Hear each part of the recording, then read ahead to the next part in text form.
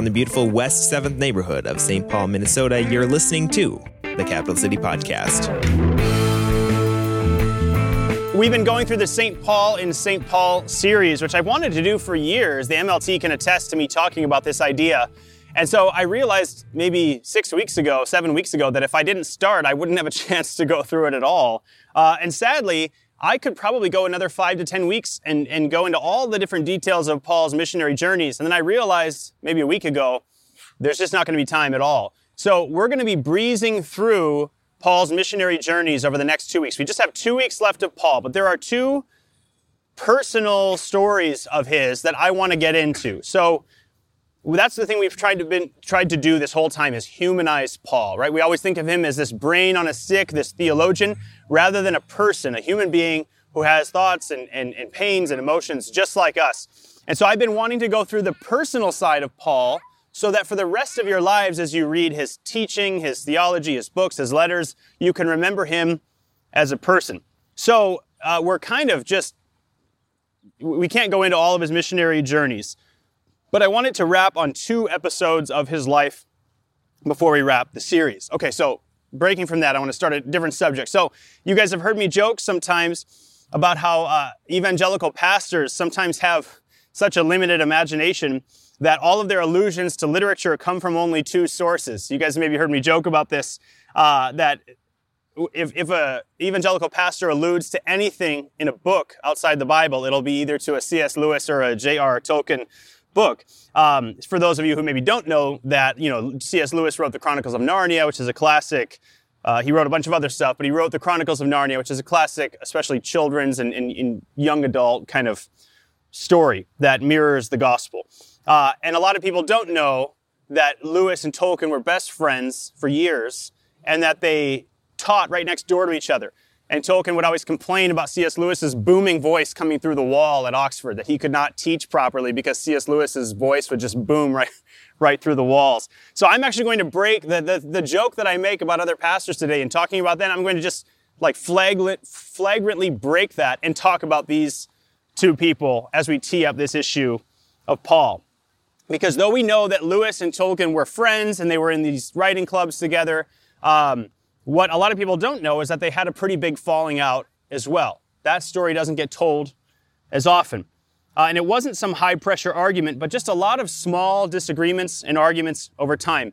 Many of you have had a really close friend for 5, 10, 15 years, and then things happen, right? We've all been there. Things happen, and a wedge kind of grows between you, whether it's over disagreements or competition or misunderstandings, miscommunication. That wedge grows wider and wider.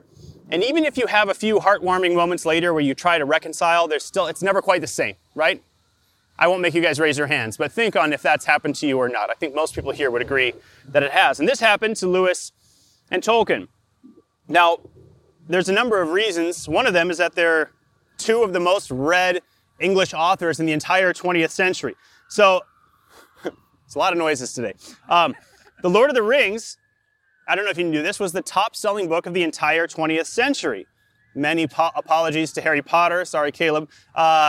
Lord of the Rings, #1 selling book of the 20th century. And The Lion, the Witch, and the Wardrobe was 6th. But they're both just ridiculously successful, right? So when you have 2 authors who are not only great, but they're best friends and they're the greatest authors in the English language for a 100-year period, there can be some tensions there, right? About They clearly chose very different writing styles, very different approaches to how they would communicate wisdom through their books. And they openly disagreed about some of those. Tolkien did not like how allegorical C.S. Lewis's characters were, that like Aslan was so close to the person of Christ. He thought that was kind of a cheap shot.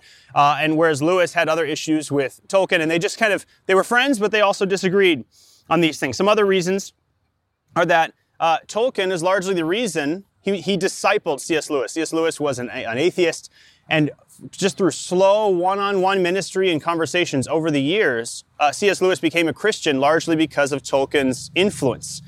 So again, the 2 greatest writers of the 20th century, English-speaking writers, 2 greatest Christian writers, the one became a Christian because of the other. But he did not become a Catholic. So J.R.R. Tolkien was a Catholic, and Lewis is like, hey, I'll take your Christ, but I'm going to be in an Anglican church and not a Catholic church. And that never quite sat well with Tolkien. Like, hey, I'm the one who brought you to Christ. You should join my church, not this other one, this competing one. So that was a bit of a problem. There was another friend who I won't get into that kind of created, he was kind of a wedge between the two. And then finally, C.S. Lewis married an American woman later in life who was divorced, and not a divorce that was sort of square with the Catholic Church. And so Tolkien never quite was able to get over this, that not only did Lewis marry an American, which is, unforgivable, but that she had been divorced. And so Tolkien was a very committed Catholic, and as you know, there's only a few stipulations where you can get remarried after a divorce, and she didn't fit one of those. And so Tolkien was kind of bothered with C.S. Lewis over that. And so they had a bit of a falling out. And we'll get back to this story in a bit. But when I think of two great leaders, two of the very best of their time, I wanted to start with that Lewis and Tolkien story because it's only, 80 years ago, and it's a lot closer to our time, maybe 60 years ago.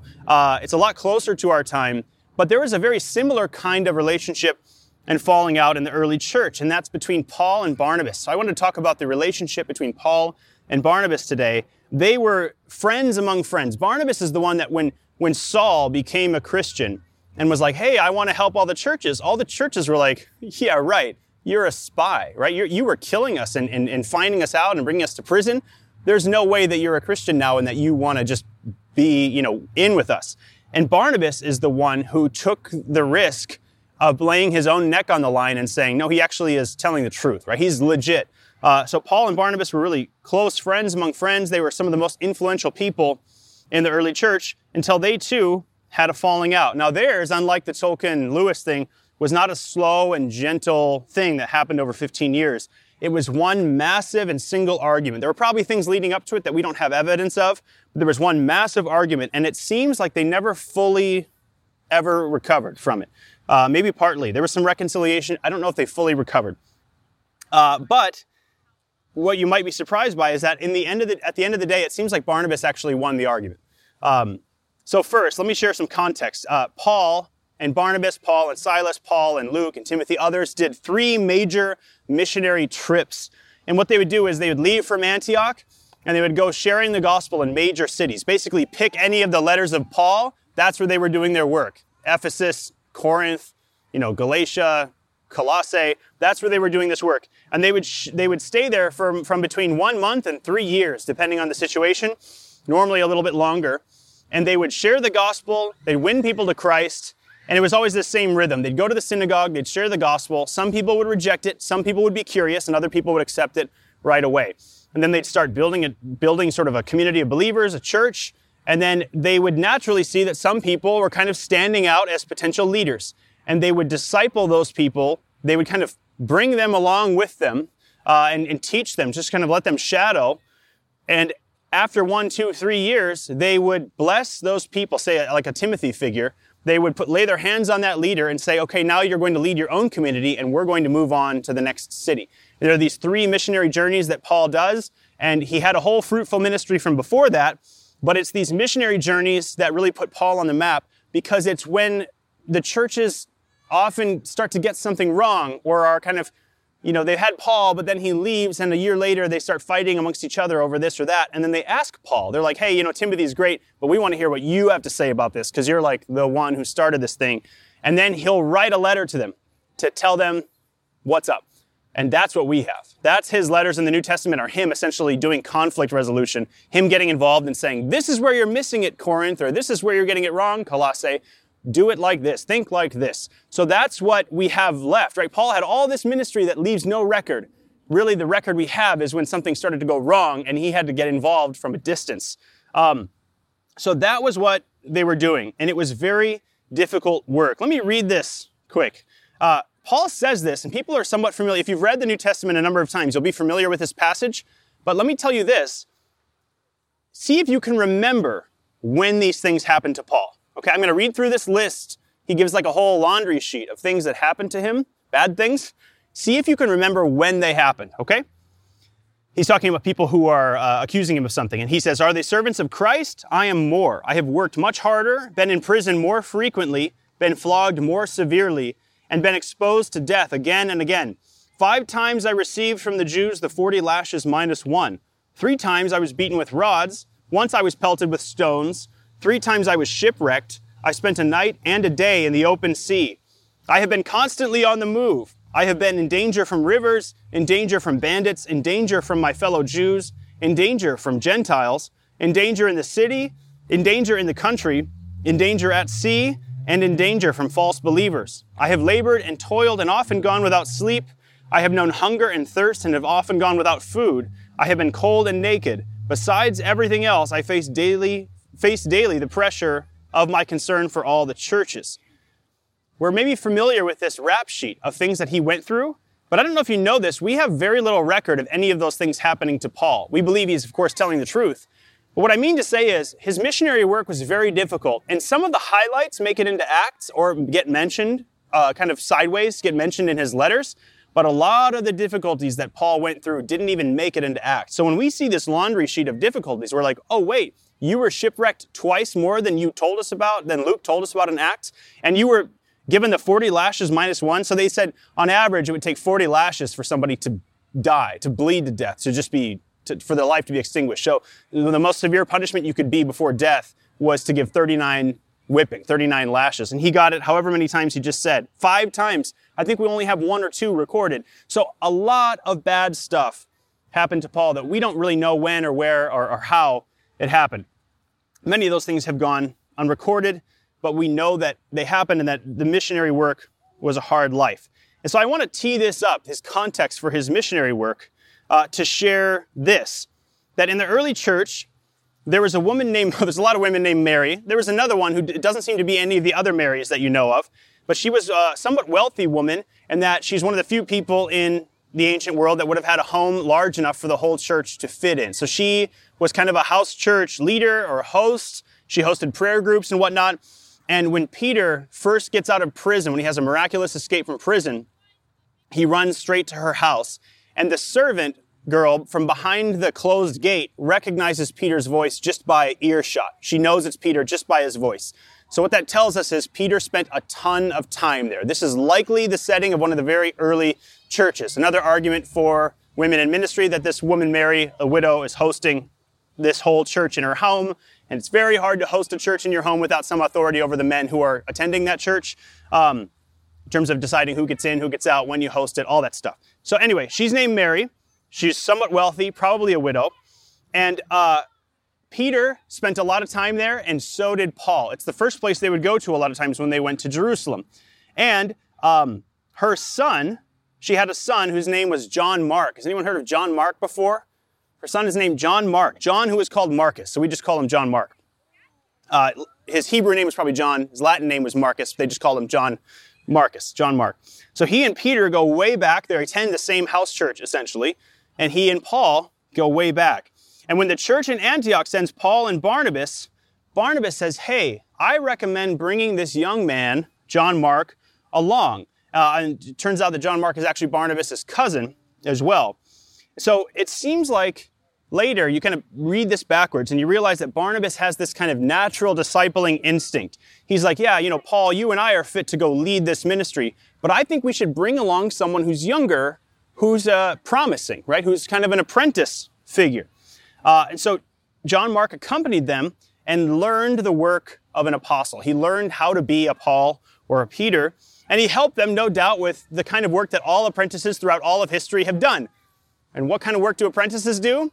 They normally do a little bit less of the glory work, right? A little bit more grunt, a little bit more set up and tear down kind of stuff, whatever it might be. They take care of the stuff that needs to happen so that the leaders can lead more effectively. And that way they learn the whole work of it so that when it's their turn, they can step into those shoes. But there was a problem. You may have heard this story. Somewhere along the way, it became too much for John Mark. And we don't know what it was, but again, when you listen to the rap sheet of all the stuff that Paul went through, some of that was probably happening to Mark as well. Probably some beatings or some lashings or some stonings or something.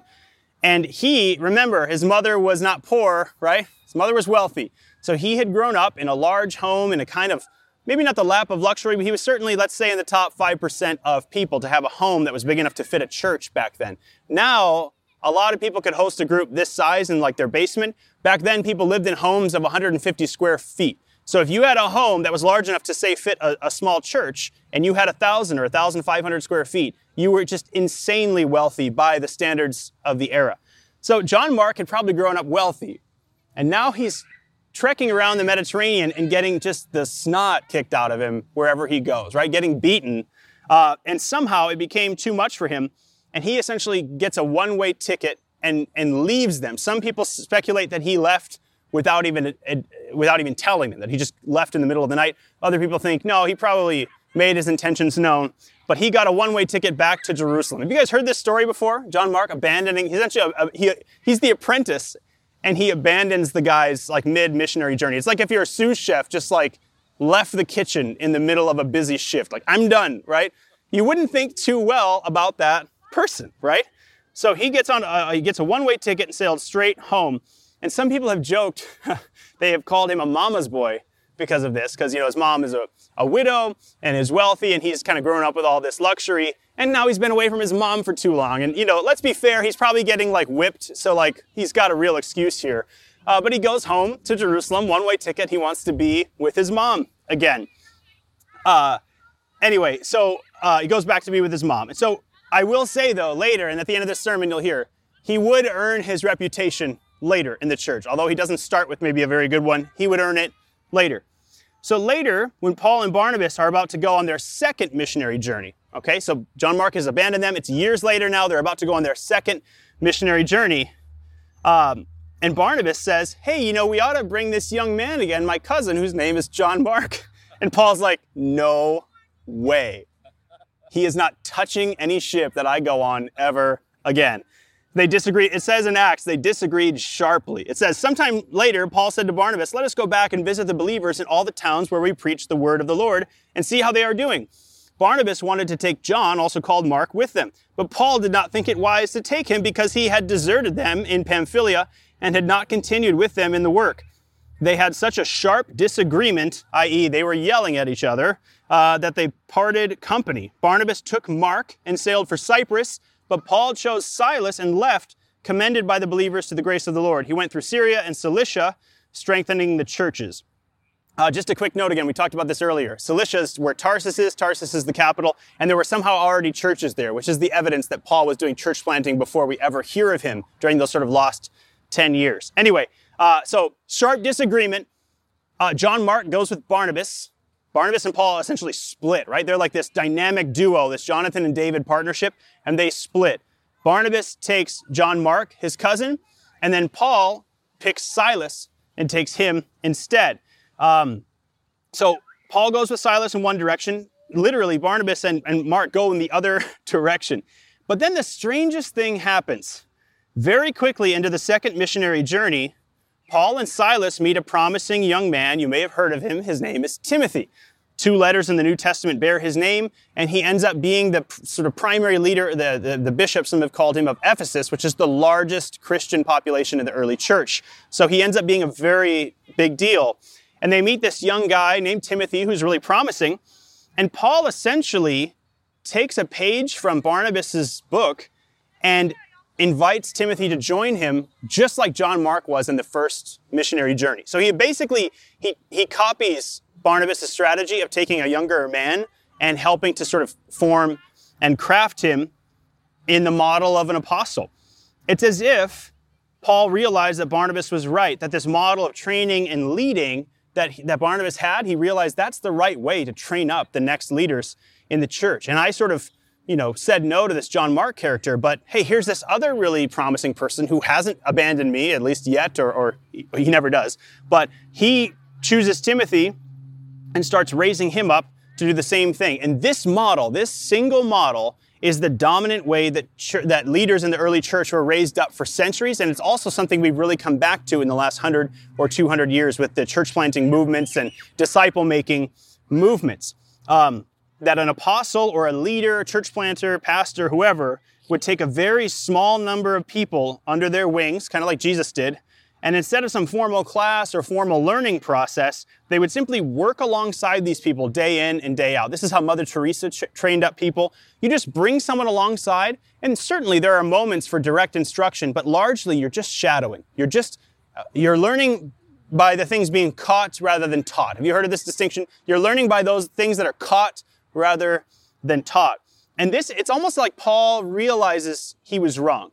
That maybe John Mark is a tool, in his mind, but like what Barnabas was doing was right. And so he pulls in Timothy and does the same thing.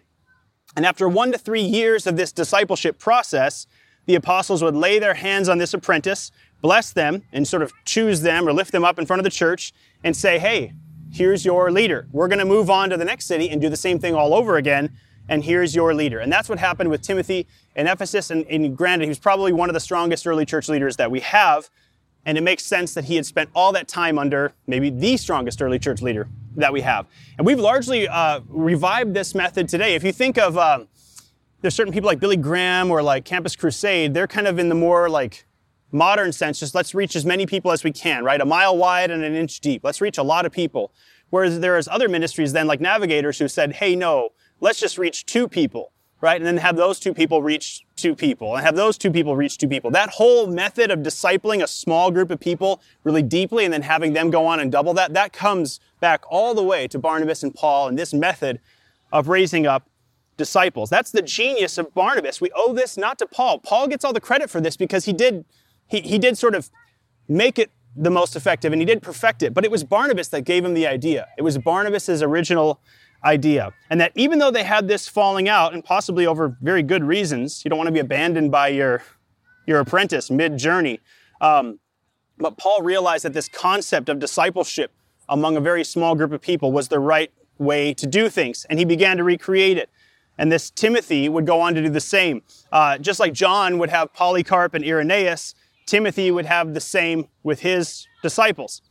So, and as whatever happened to John Mark? Have you ever wondered this? Like as you're reading through, like which Mark is which and whatever happened to him?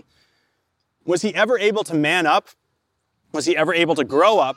This mama's boy who left the mission partway in to go home to the comforts of his wealthy mother. He was. So he stayed close with Peter. Remember, they would have had years and years of close contact, he and Peter and he and Paul.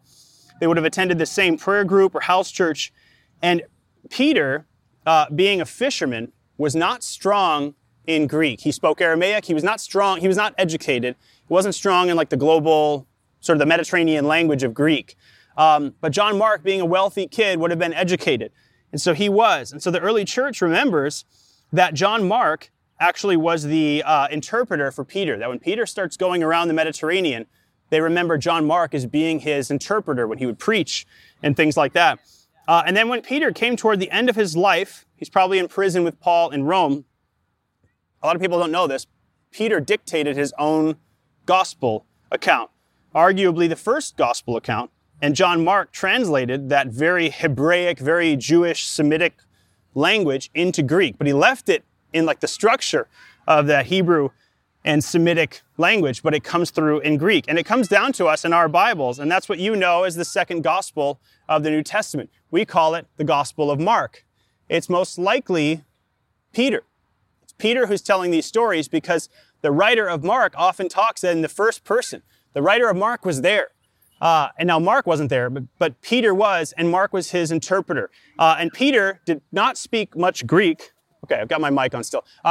Peter did not speak much Greek, maybe just enough for the market, but it's thought that Peter was dictating the Gospel of Mark to his helper, John Mark, who was then translating it into Greek. So when you read Mark next time, know that we call it the Gospel of Mark. It's the same John Mark, and it's probably actually Peter who is voicing some or all or most of that in that story.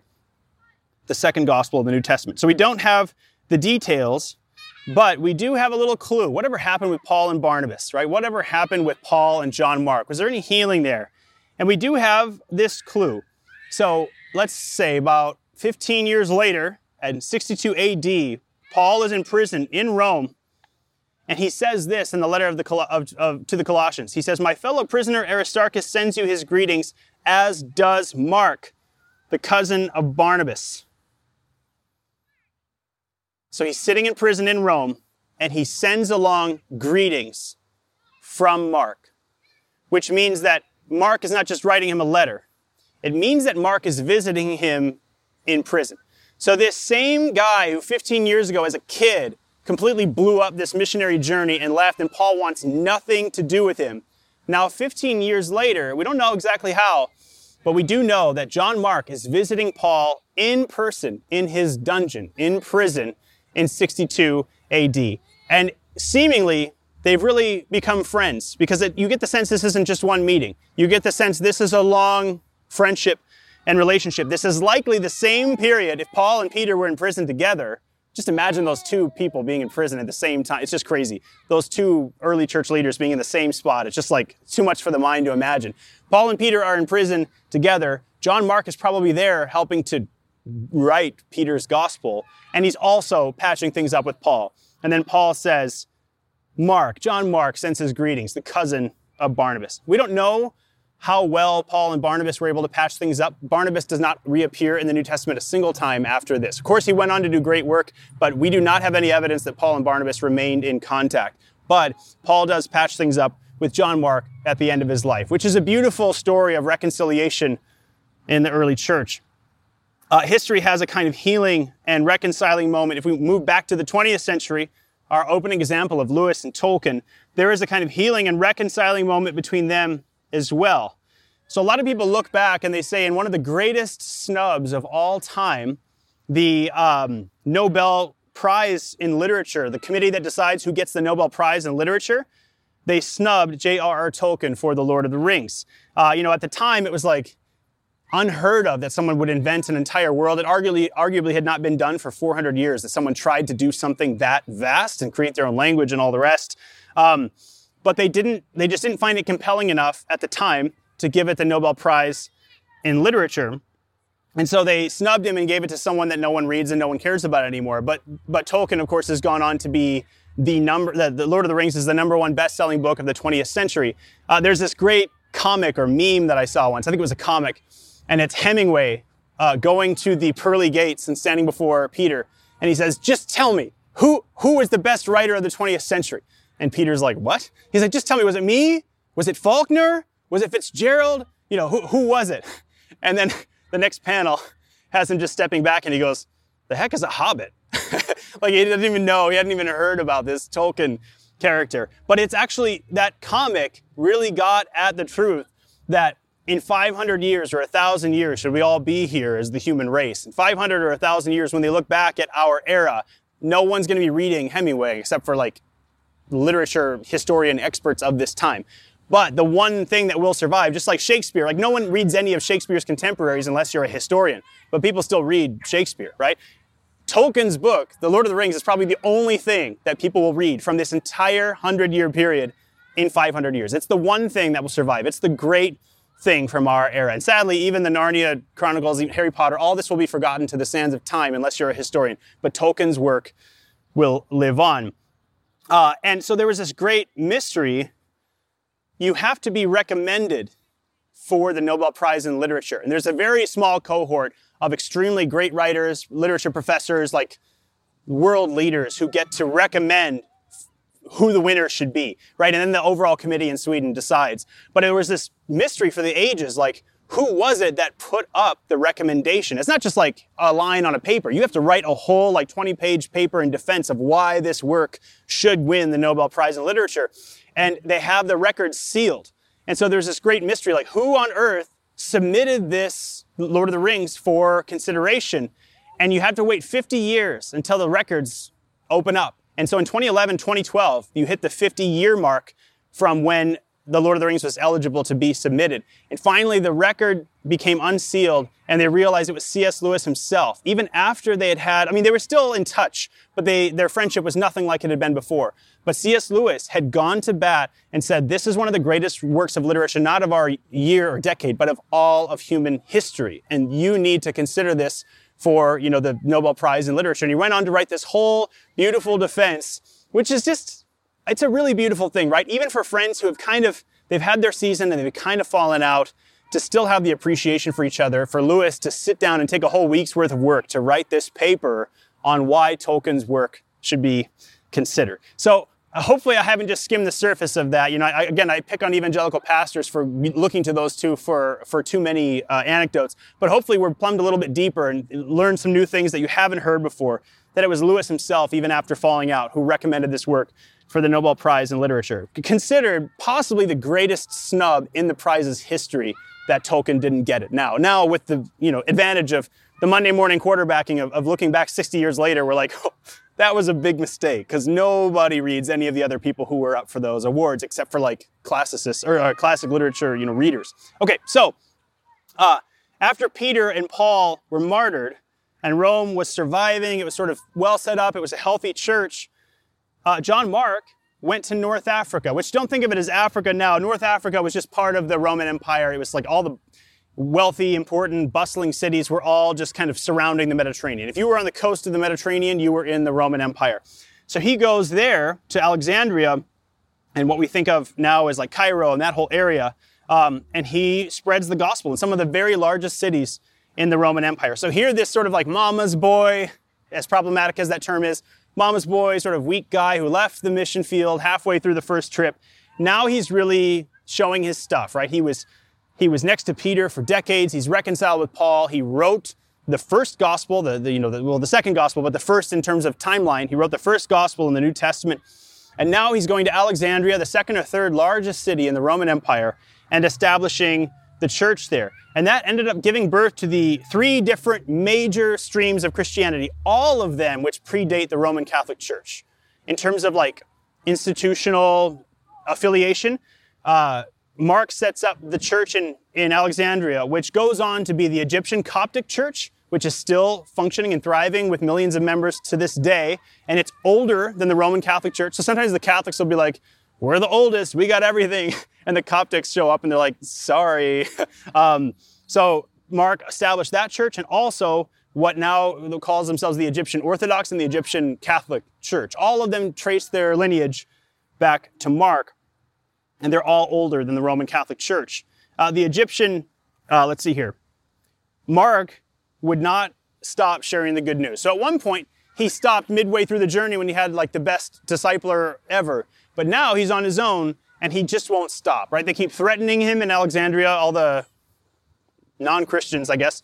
They all keep threatening him that he needs to stop or he'll be killed, but he won't stop, just like many of the other early church disciples. And so eventually, we'll just say that they tied something around him and took him on a tour around the city until he was no longer alive. We'll just say that, given some of the ages of people here. Until he was, so that's how the apostle John Mark, the writer of the second gospel of the New Testament, was martyred.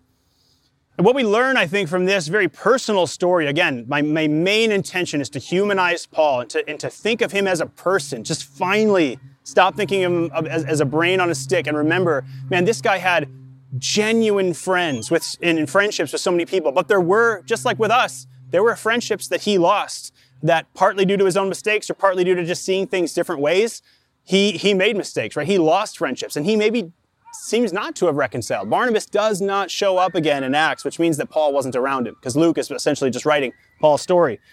Paul made mistakes, but he learned this thing from Barnabas, and then he perfected it himself. But he learned, and this is the application of this sermon, is what Barnabas had figured out and what Paul had adopted for himself was this discipleship method, right?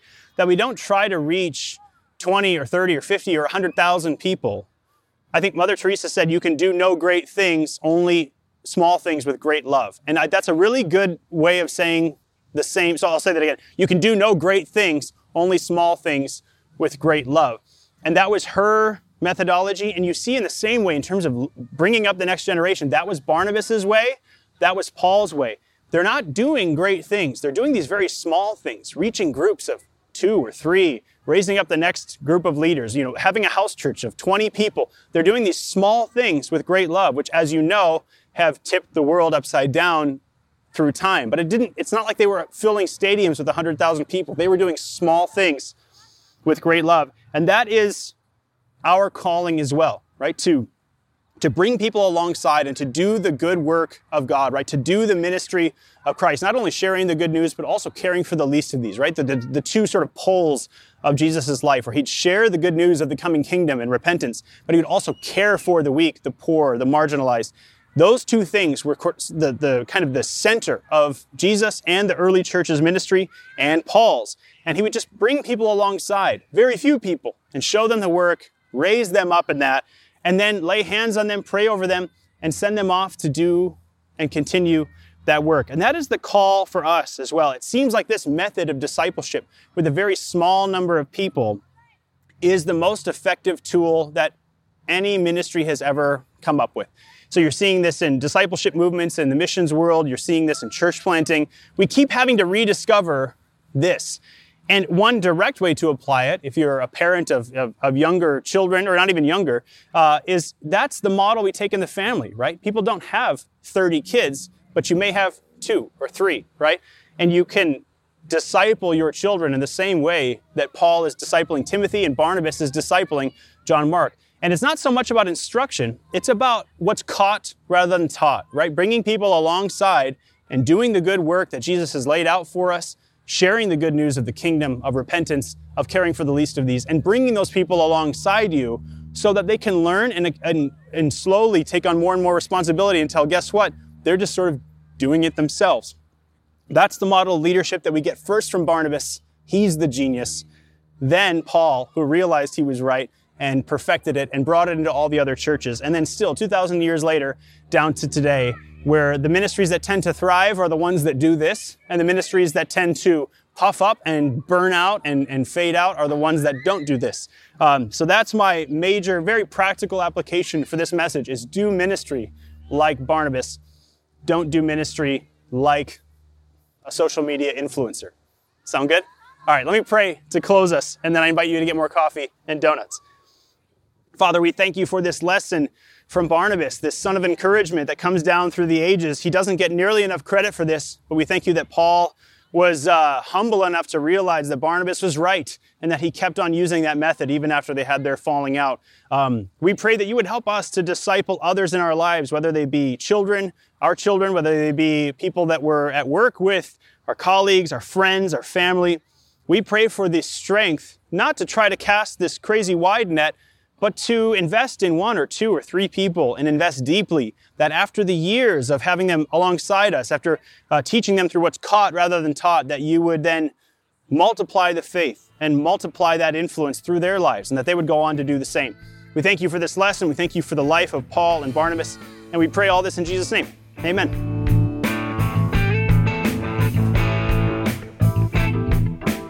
This is a project of the Capital City Church in the West 7th community of St. Paul, Minnesota.